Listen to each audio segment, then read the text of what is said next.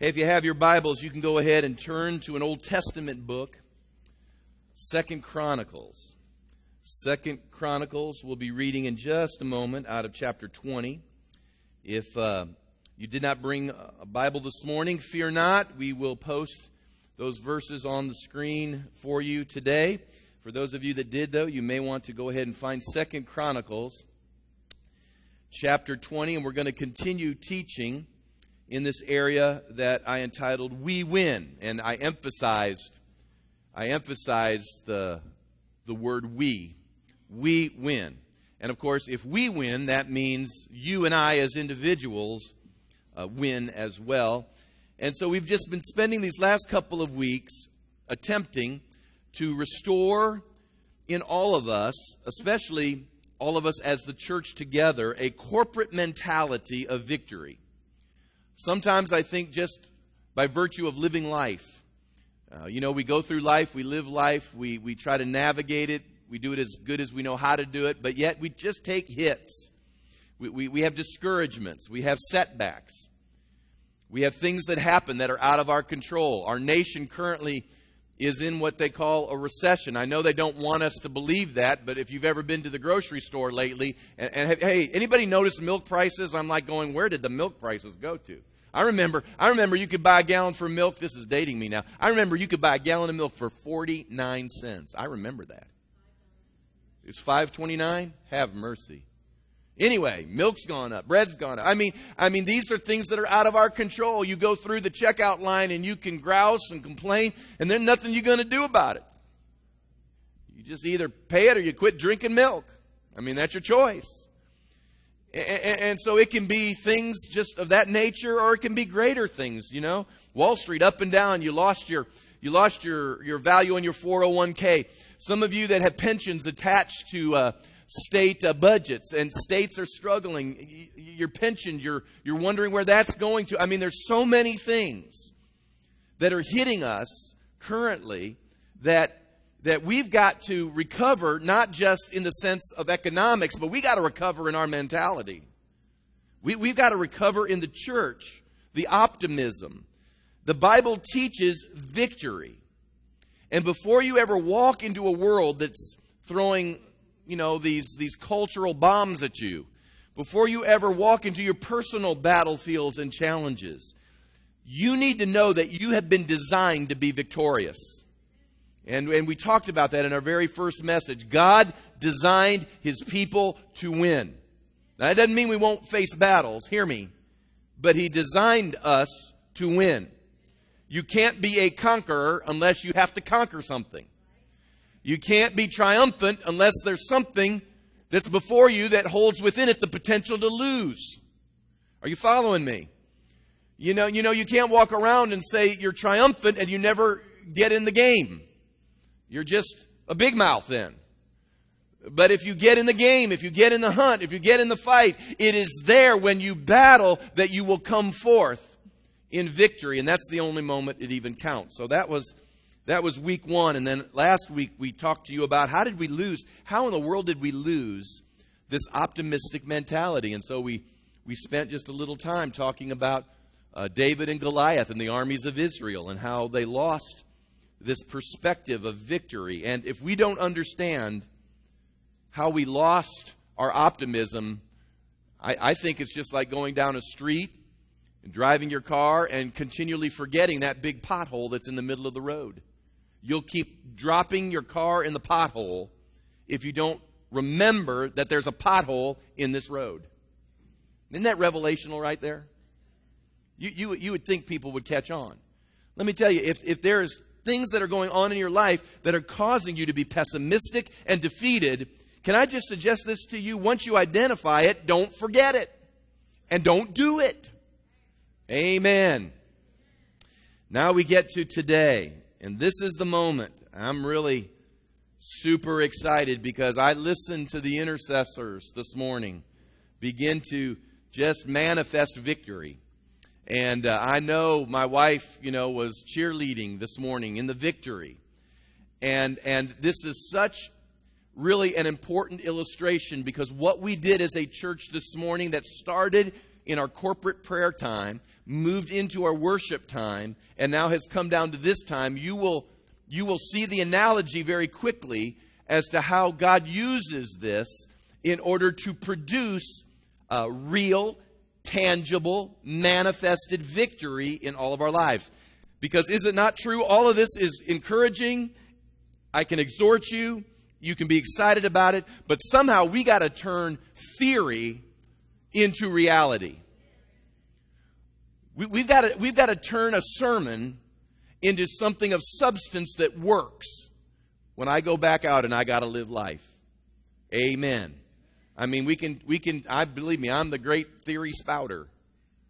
But somehow that's got to transition into reality. And so I just entitled the message this morning, Turning Crisis Moments into a Conquering Movement.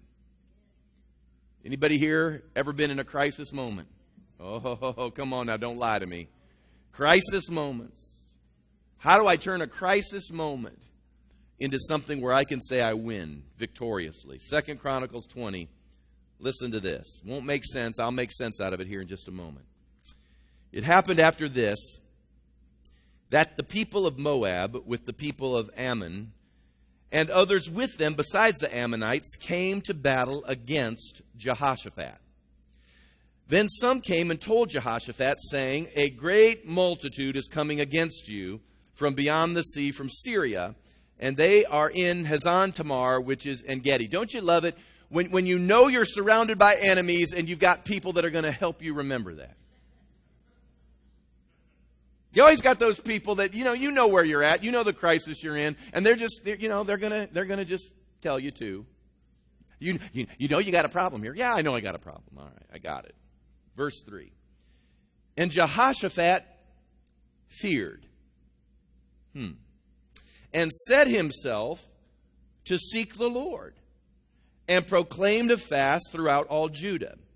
So Judah, meaning all the nation, gathered together to ask help from the Lord. And from all the cities of Judah, this is what's cool. You ought to circle that in your Bible. They came to seek the Lord. Now, we've been talking now not just about your individual victory. That's important. But there comes a moment when we, as a church, have to get an optimistic, victorious mentality. And it says that they've got a problem. It's not just Jehoshaphat has a problem. Oh, he's got a problem. But they got a problem too. And so it's important that not only Jehoshaphat gets his act in order, but they must seek the Lord, turning a crisis moment into a conquering movement. Now, everybody will face a crisis moment. That's one thing you can count on if you're a human being here today. You're going to face sometime in your life a crisis. Last week we memorialized 9/11. 9/11 for our nation as a citizenry was a crisis moment. But truth is, as much as that 9/11 was a national crisis, we all have our 911 moments. You know, I don't know if you've ever thought about this, but 911 is the American symbol of crisis. If I just say 911, you'll only think of a couple things. You may think of the date and the terrorism attack, or if I said 911, you'll think of your telephone and how if you dial it, that's how you dial up help because you are in some form of crisis. It's the number we use to say help. Well, Judah, the nation of Judah, was having a 911 moment. As a people and as individuals, they were facing a crisis of unimaginable proportions. There's an old saying, you may want to write this down. This may help somebody this morning. There's an old saying that goes something like this. I didn't put it on the screen, but this is how it goes. When God wants to do something great, He always allows a difficulty. When He wants to do something miraculous, He chooses to allow an impossibility. Boy, that one got a lot of amens right there. I appreciate the... I'll say it one more time. When God wants to do something great, He always allows a difficulty. When He wants to do something miraculous, He chooses to allow an impossibility. See, some of you are facing, listen to me, some of you are facing giants right now. You are looking at your own personal Goliaths. Facing giants. You are facing crises. Some of you are facing crises that you would label as difficult, but listen to me, some of you are facing crises that you might even label impossible. And the thing you've got to get in your system is this, that if that is what you're facing, then you are positioned for a miracle. See, that's the thing you've got to remember. Do you like it? No, I don't like it either. But I try to remind myself that if I find myself in those moments, then God has positioned me to reveal His arm for something great. All of us know the feeling of facing problems. Some of you are facing impossibility. The question is, how do I turn this crisis moment? And it doesn't matter what other people think about it, because if it's your crisis, it's a crisis. Because it's mine. So how do I turn this crisis moment into this conquering movement? Well, let me tell you what's going on. So zero in just for a moment. Listen to me. We're going to go through some water here, but just listen, and this is going to help you. The kingdom of Israel, the nation of Israel at this time had been divided after the time of Solomon's reign. After Solomon, he had two boys. I call them the Boam boys. It was Rehoboam and Jeroboam. And they got into this fuss with each other. And what happened was that the kingdom divided. The Boam boys divided the kingdom. And so instead of one nation, Israel, it divided into a northern kingdom and into a southern kingdom. Now, I'm just scanning over hundreds of years of history. All the kings of the northern kingdom were bad. The southern kingdom, which most often in Scripture is referred to as Judah, the southern kingdom had a few good kings along the way. I always thought to myself, it's always the south that keeps the nation right with God, isn't it? This.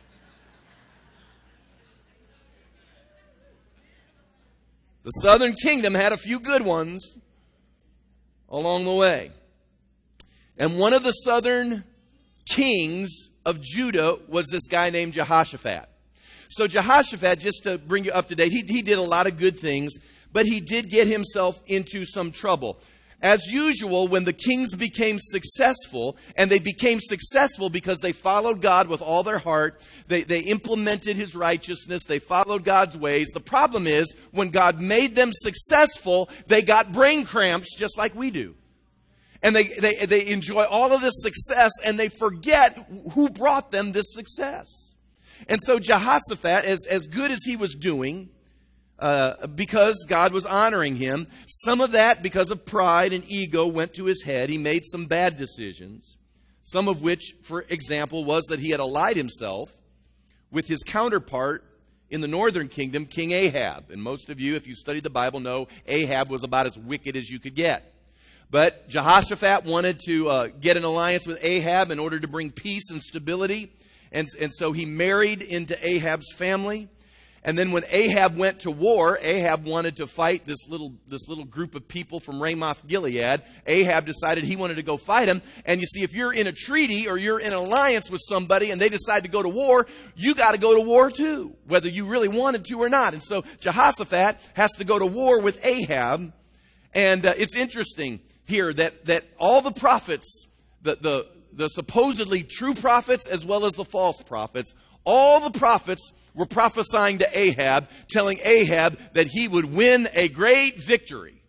There was only one prophet that prophesied that they would be doomed to defeat in this battle. Now imagine, we're talking hundreds, probably close to 1,000 prophets were prophesying victory, and one lone prophet called Micaiah prophesied to both Ahab and to Jehoshaphat that if they went into this battle, they would lose. Well, guess what happened? They went into battle and they lost. That one little old prophet got it right. He told them, he said, if you go into this, you're going to get your tail kicked. And by golly, they got their tail kicked. And the only reason Jehoshaphat got out of it with his life, because Ahab was killed, the only reason Jehoshaphat got out of it was he disguised himself.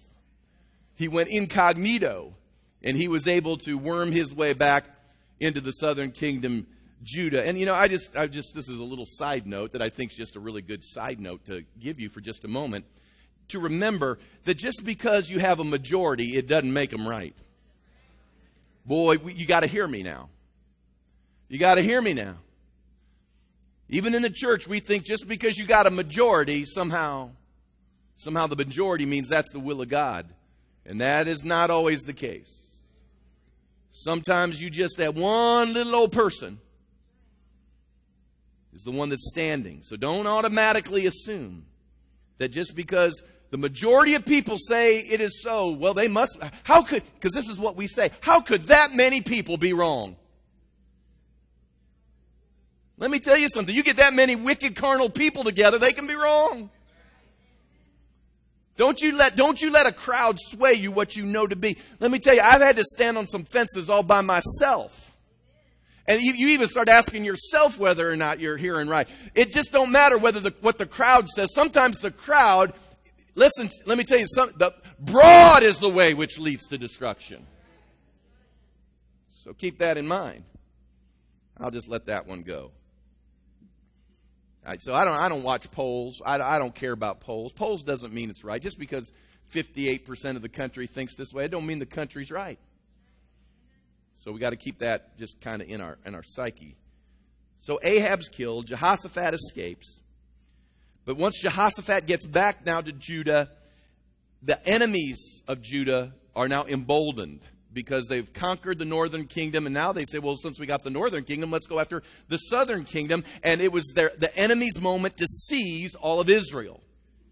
Well, lo and behold, the enemies begin to align themselves all around the nation of Judah, and now Jehoshaphat wants to get right with God. Surprise, surprise, surprise. Isn't that the truth? Whenever we find our tail, and I'm being really delicate because I'm working on my vocabulary. Whenever we find our tail in a sling, it's amazing how easy it is to say, I want to get right with God. I got a problem here. I think this would be a good time to get things right with God. It's amazing how some things through the years never change. You put people in a crisis and watch your evangelism rate go up. I mentioned this last week, I think, or maybe I mentioned it on my Facebook site. I'll never forget on 9/11, we opened up the church the evening of 9/11.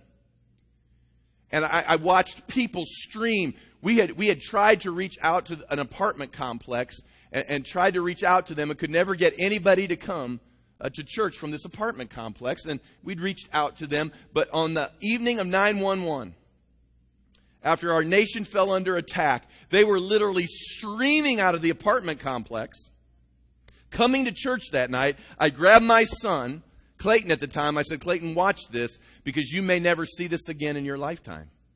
People literally streaming to the house of God. Why were they streaming to the house of God? It's because nobody knew when or where the next attack was going to take place. We were in a crisis. Let's get right with God.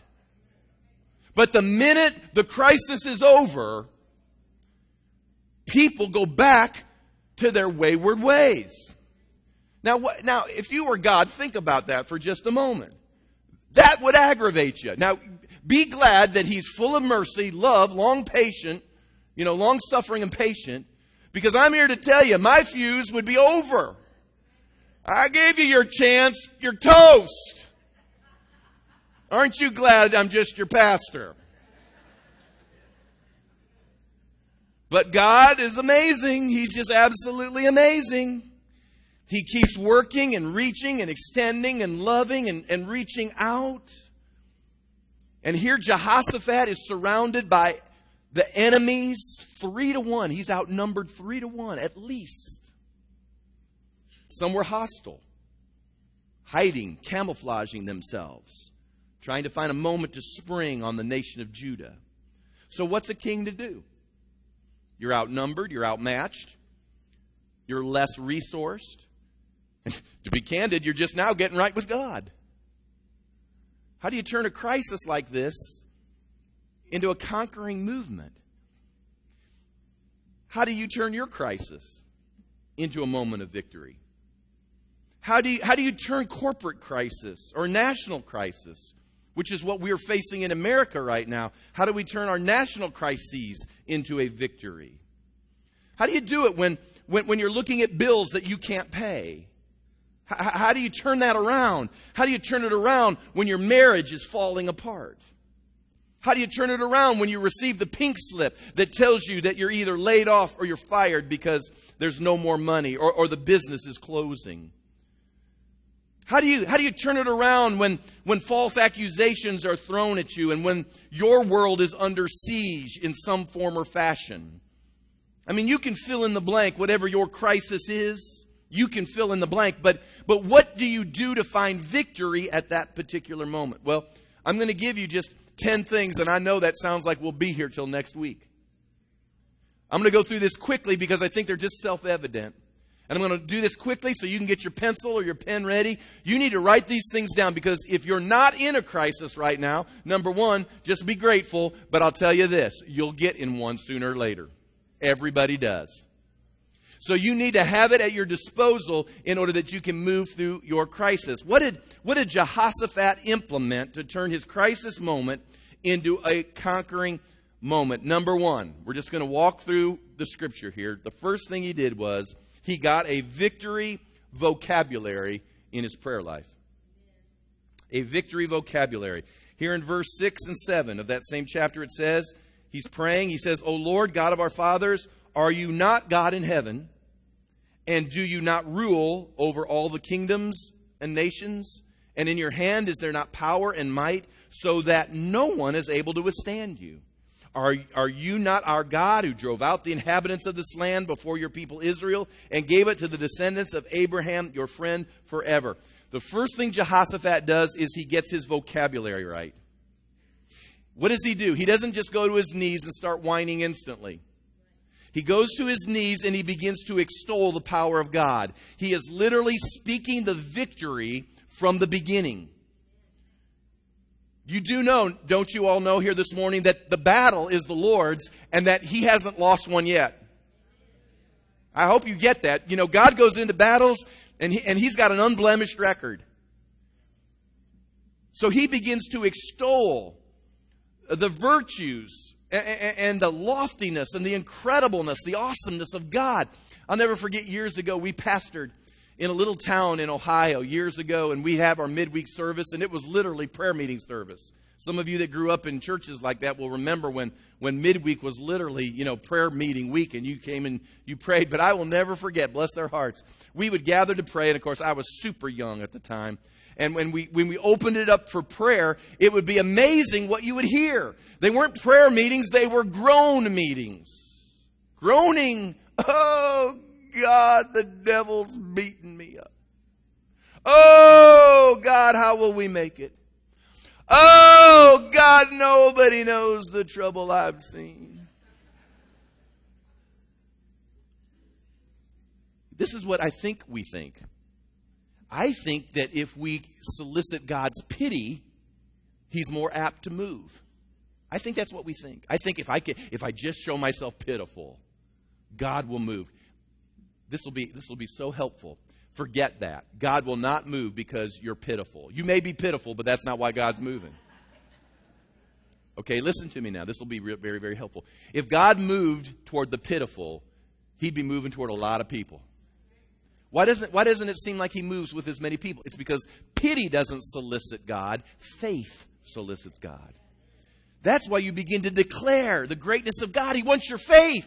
He wants you to believe Him before you ever go to battle. He wants you to believe Him at the beginning and not just when you get what you want at the end.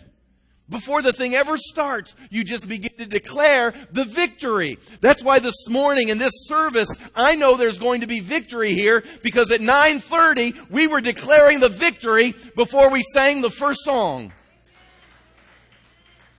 Amen. And if you'll do that on the first of the week, the rest of your week will find victory. If you'll do it first thing in the morning, the rest of your day will be that way. Declare the victory. That's what he did. Number one. Number two, he did admit he had a crisis here in verse 10. He said, now here are the people, and he labels the people whom you would not let Israel invade when they came out of the land of Egypt. So Jehoshaphat's really putting it on the Lord. He's saying, listen, we could have dealt with this years ago, but you said don't do it. As if it is kind of humorous that he would do this, saying, hey, Lord, I wouldn't even be in this problem if you'd have just got your act together. But anyway. But it says in verse 11, here they are, rewarding us by coming to throw us out of your possession, which you have given us to inherit. See, what Jehoshaphat is saying here, which is really cool, he's saying, Lord, I want you to know, it's just not my problem, it's your problem too. It's not just my crisis, it's your crisis. And I tell you why that's important. It's because he understood covenant at that point. And you got to understand that when you're in covenant, your crises aren't just your crises, but your crises are God's crises. And I cannot tell you how many times when I've got on my knees, I've looked at the Lord and said, listen, Lord, I'm just doing what you asked me to do. I didn't make you speak it. I didn't make you say it. I didn't make you write it in your word. I didn't make you prophetically declare it. This is what you said. This is what you put out there. I'm just trying to do what you said I should do. And as I'm doing it, I'm in the middle of this crisis. So I just want to remind you that we're in this thing together.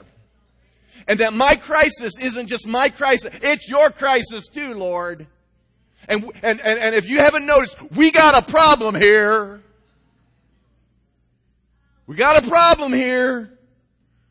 Come on, if you married somebody that you believed was the will of God, which hopefully everyone in this room who's married, in fact, I'll just settle it right now. Thus saith the Lord, whoever you are married to right now is the will of God. See, we just settled that. That's God's will. So now, when you're in a crisis with your marriage, you can say this, hey God, I got a marriage crisis here. I want you to know we are in this together. This was your will.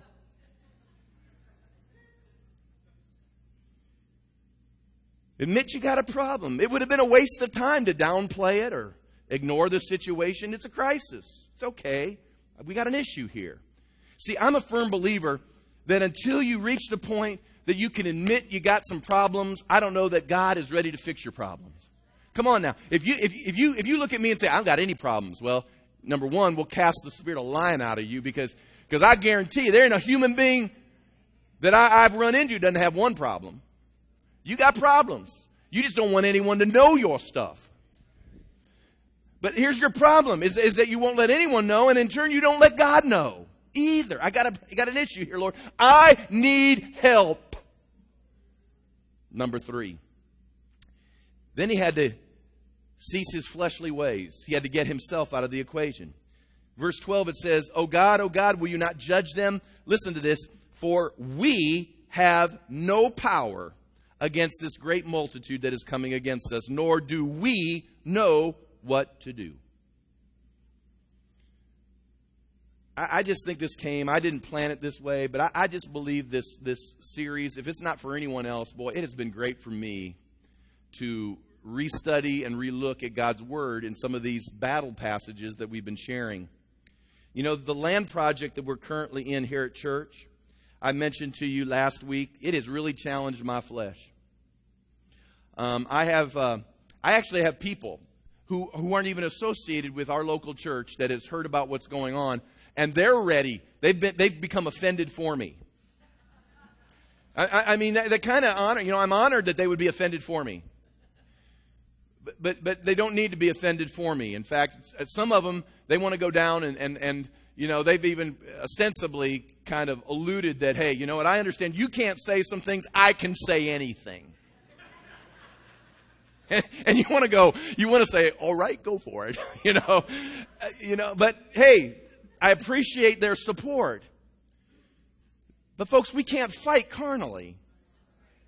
The weapons of our warfare are not carnal, but they are divinely powerful for the destruction of fortresses. And it's critical when you're in a crisis, because that's the moment everybody's flesh, their carnality, wants to jump in the equation. We want to get mad. We want to get angry. We want to do something that's just birthed out of our feelings. We want to because it makes us feel better. I mean, how much stuff gets done by the arm of flesh, by just our emotions, our lack of restraint, and we miss miracle moments. We're impatient. We're angry. We're impulsive. We work in the flesh, and And then as we work in the flesh, we say, well, I just give Jesus all the praise. Well, Jesus wasn't in your flesh. That must insult him. So cease your fleshly ways. Number 4, keep your focus on God and not the crisis. Keep your focus on God and not the crisis. Then he goes on to say after that, the last of verse 12, but our eyes are upon you. It's okay to admit you got a problem, but then you got to set your eyes on the Lord. Is your problem challenging? Is your problem screaming for your attention? Absolutely. But that's why you've got to choose to set your eyes on him. Everything around you is going to be screaming for your attention. That's why you have to pray. That's why you have to get in his word. That is why you need to get to the house of God. You see, the reason we come to the house of God right now is because this is a reprieve from the noise that we hear out there that's trying to capture our focus and attention all the time. For just a moment, you can be reminded to set your eyes not on your circumstance, but on him. And I don't know how anybody goes 7 days. Really, I can't imagine going 7. You ought to be here sometime during the week. How can you go and not be reminded to set your eyes on him? These things reset your focus. Number 5, we got to involve everybody in the house. It says, now all Judah, with their little ones, their wives, and their children, stood before the Lord. I'd never had read that verse before. I always zipped by it to get to some of the other stuff. But I wrote down here, involve everyone in the house. See, when you're in a crisis, I think it's good, both personally and corporately, to be to let the younger ones be involved in the process. Can I just share this with you? I think we haven't taught our kids how to get victory.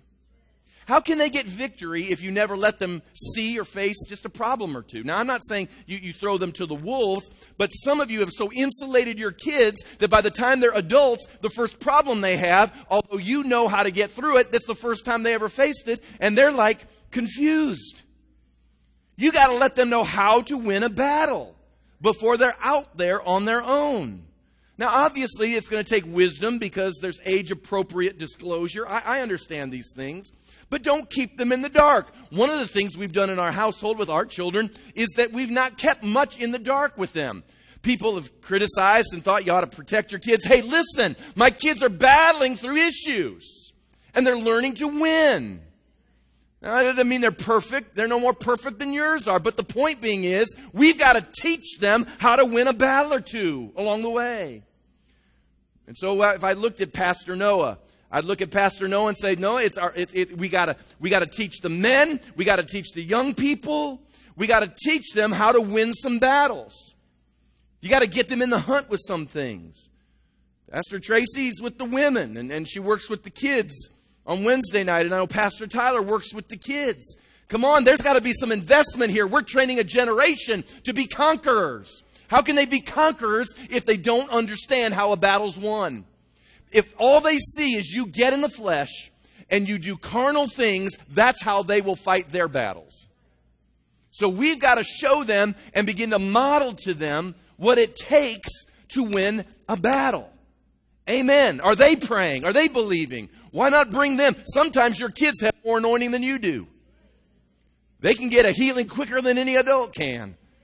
They can get answers quicker than any of us can get. Bring them into the equation. We're so worried about it'll bury them. Jesus said the kingdom could be compared to that which comes to little children. And I'm sometimes wondering if we couldn't learn through little kids. I mean, it was David who was a little kid that took out Goliath. He was just a teenager and he took out Goliath. All the adults were sitting there having committee meetings. And David shows up with his slingshot and says, I think I can fix this. He understood. Number 6, then you got to listen for instructions. There's a whole several verses here about the prophetic utterance that came forth, telling them what to do with regards to the battle they were about ready to face. In fact, the word was in verse 17, you'll not need to fight in this battle. Just position yourselves, stand still, see the salvation of the Lord who is with you.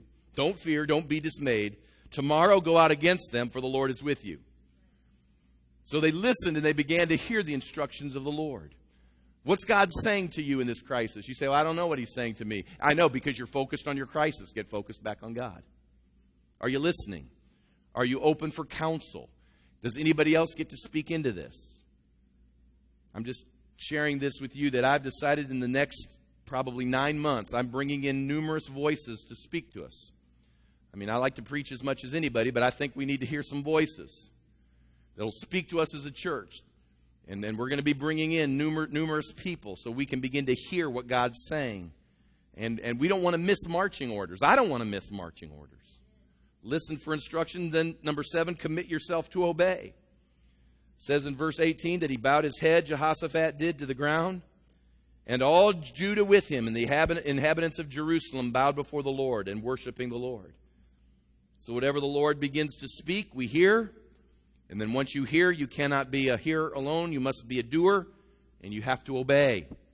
And so they begin to develop the strategy to obey. Number 8, then they did what we did this morning. In verse 19, it said the Levites, the children of the Kohathites, and the children of the Korahites stood up to praise the Lord God of Israel with voices loud and high. Why did they do that? Why did they praise God at this moment? It's because it's an act of faith. Before you see anything change, listen to me, your situation can be absolutely crushing. It can be intense. It can contain pressure, the likes of which no human being may even totally understand. But listen to me. You've got to press into the place of praise, where you can begin to praise God even in the midst of your enemies surrounding you. It's an act of faith. I start praising God for the victory before the victory ever shows up. It's easy to praise God after the victory. Sure, when the Red Sea was parted and the children of Israel passed through the sea, the armies of Pharaoh went into the Red Sea, and then the seas fell back on the chariots. Sure, Miriam could dance. I'd have danced too with Miriam. All them Egyptians with spears and bows and arrows and swords and shields and horses, they're in the bottom of the sea. Yeah, man, I'll dance. It's easy to dance when the check comes in the mail. It's easy to dance when the answer shows up on your doorstep. It's easy to dance when the hospital calls up and says, we're going to wipe your bill clean. You don't owe us anything anymore. It's easy to dance at those moments. The question is, will you dance when you're looking at the bill and you don't have enough money to even begin to pay it? Will you praise Him? Will you praise Him? You say, well, that's not easy. I know, that's why it's faith. That's when God sees it. He knows your problem. He says, for them to praise me right now, in the middle of what they're facing, I got to move toward them. I've got to do it. And then you move, number 9, you got to refuse to be stopped by fear. It says they rose early in the morning. Now think about this, 3-1, outnumbered. They went to the wilderness of Tekoa. And as they went out, Jehoshaphat stood up and said these words. He said, hear me, O Judah, and you inhabitants of Jerusalem. Believe in the Lord your God, and you shall be established. Believe His prophets, and you shall prosper. I can tell you why he stood up that morning and said that, because everybody who's gathering, ready to go to battle, is saying this. You know, we fixing to get our tails bumped here. Do you understand? It's 3-1 out there. Some of them are camouflaged, and they're hiding. We don't even know where they're at. And we're being told to go out to battle. And you could hear the murmuring going on through the armies of Judah as they're getting prepared. And Jehoshaphat knew this. And he stood up and he looked at them. And he said, listen to me. Believe in the Lord your God. You shall be established. Believe what we heard spoken from the prophets. And you will prosper. I can tell you what Jehoshaphat was doing. He was driving fear out of the ranks. He was driving anxiety out of the ranks. They were beginning to believe their circumstance. They were believing. You know what fear is? Fear is literally believing what you see in the natural. Fear is believing what the enemy whispers in your ear. And sometimes it acts inside of you with the same force as faith. And you fear so much things that haven't even happened yet, you begin to fear it, that they literally come to pass. And what you begin to do is at that moment, most people go, I knew it would happen. I knew it. Oh, I knew I was going to be let go. I knew this was going to happen. I knew. And let me tell you something. Really, that was a supernatural moment. Because your fear acted like faith should act, but your fear acted with a force that caused your speculation to come to pass. I knew it. And that's what you walk around saying, I knew it. And what's so funny is people argue with me over the supernatural aspects of faith, but they prove it every time they operate in fear. That's why Job said, the thing I feared the most has come upon me. Sure, you keep fearing, it will come. Because that's a force inside of you.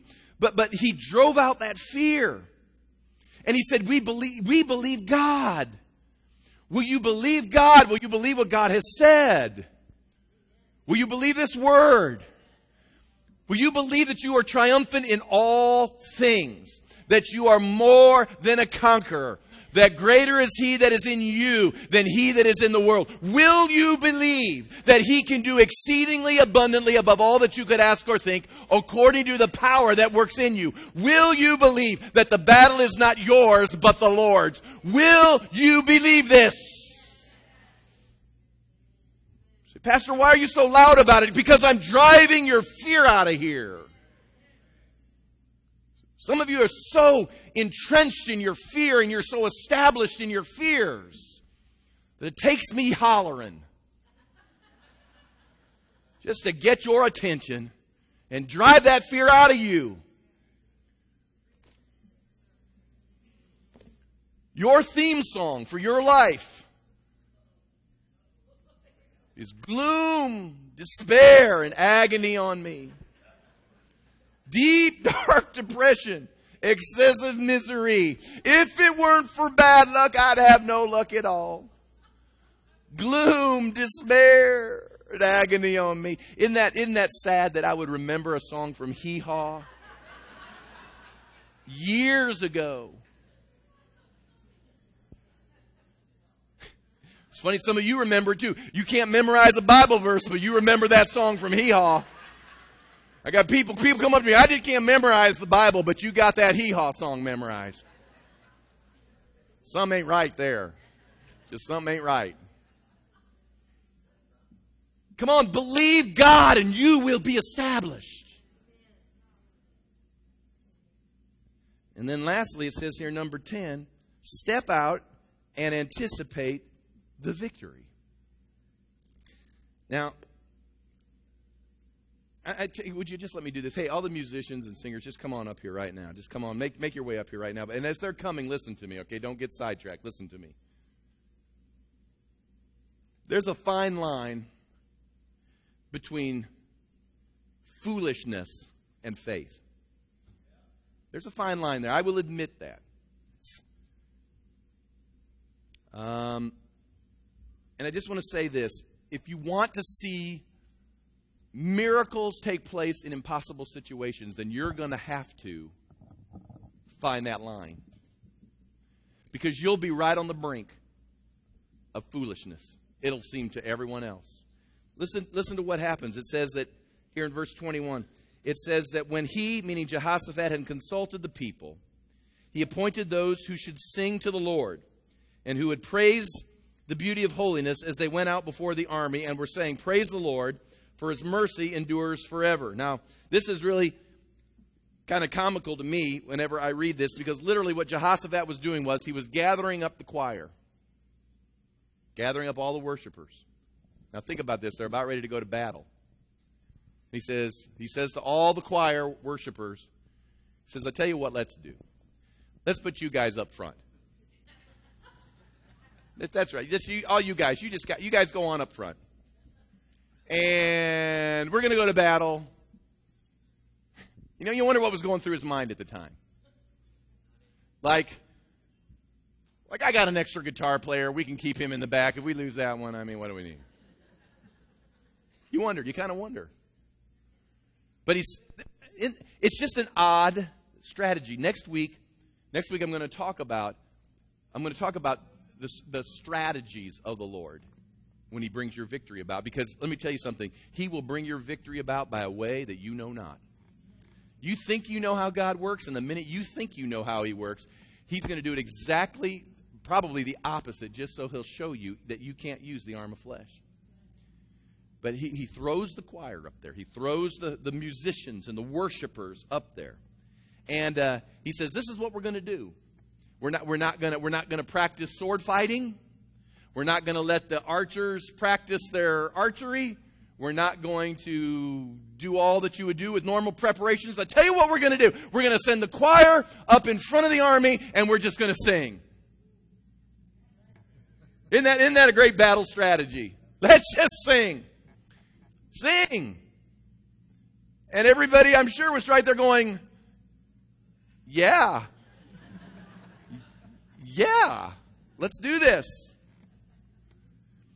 You got to understand, great victories will take great faith. Nobody wants to be thought of as a nut. Who signs up on the nut list? Who says, I'm taking the class on being a nut for Jesus? Nobody wants that. Everybody wants to be accepted and affirmed and received, and all the things that you and I want as human beings. We want everybody to think the best of us. But there comes a moment that if you're looking for victory in your circumstance, you're going to have to step out into some place you may never have been before. You've got to do it. And listen to what happens. Verse 22. Now, when they began to sing and to praise, the Lord, listen to this, the Lord set ambushes against the people of Ammon, Moab, and Mount Seir, who'd come against Judah, and they were defeated. For the people of Ammon and Moab stood up against the inhabitants of Mount Seir to utterly kill and destroy them. What happened was they started fussing with each other. All of these people that had arrayed themselves against the armies of Judah, suddenly, as they were singing, began to turn on one another, killing one another. And then when they made, it says, an end of the inhabitants of Seir, they helped to destroy one another. So, verse 24, when Judah came to a place overlooking the wilderness, they looked toward the multitude, and there were their dead bodies fallen on the earth. No one had escaped. Now, all I can assume is the last one there, as tragic as it is, I guess, killed himself.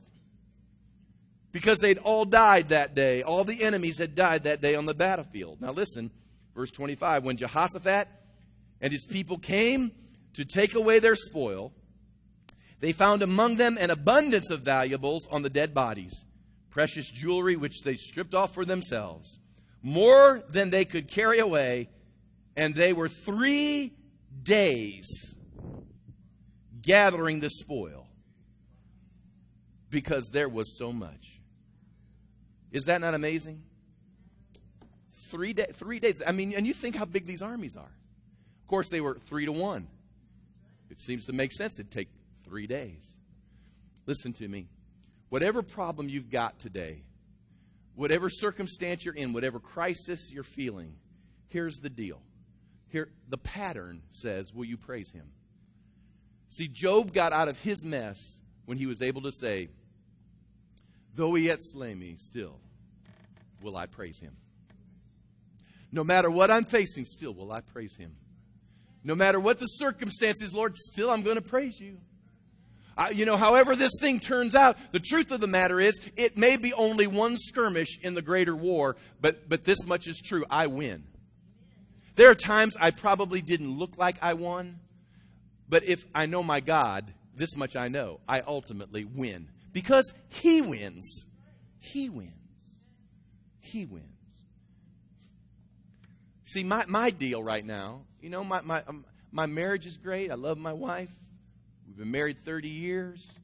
Probably the best place we've ever been in our relationship. And so that's wonderful. We've had days, haven't we, when there have been challenges? A couple days. My children are in a good place, so I'm grateful for that. We're at church at general is in a good place. I mean, a lot of my life is in a good place. I got a tree though in my life. It just stands there. taunts me. And all the peripheral issues that you don't even know. And I cannot tell you how many times I said, Lord, if this isn't you, then I'm more than happy. I'm more than happy to say, here, have it. Just take it. And I haven't heard that to be the case. So I've got to assume from this point, Lord, then if this is your will, then you and I got a problem here. You and I got an issue, not with each other. Did you not create that thing? In fact, you created untold numbers of trees. Oh, this one is no big deal to you. And it can look as if one little thing is that thing that'll take you out. But I'm just here to tell you that great victories need great faith. If it's your crisis, it's your crisis. May not seem like much to you because you're not in the hunt. And you could tell me your crisis, and I might say, well, I'm sorry, I'm sympathetic. And it may not mean that much to me, but it's your crisis. It's important to you. And here's the deal. Will you praise Him? Will we praise Him? Will we praise Him? If God were to just take it all away, would we still lift our hands in a mall and praise Him? If God never gave you that next place that you felt like was His promise, would you still lift your hands? Let me tell you something. We just need to lift our hands and praise Him. That no matter what the end looks like, and I may not know the whole ending of the story, I know this much. I win. We win. You win. But you got to reach that place. So stand with me right now. Everybody standing.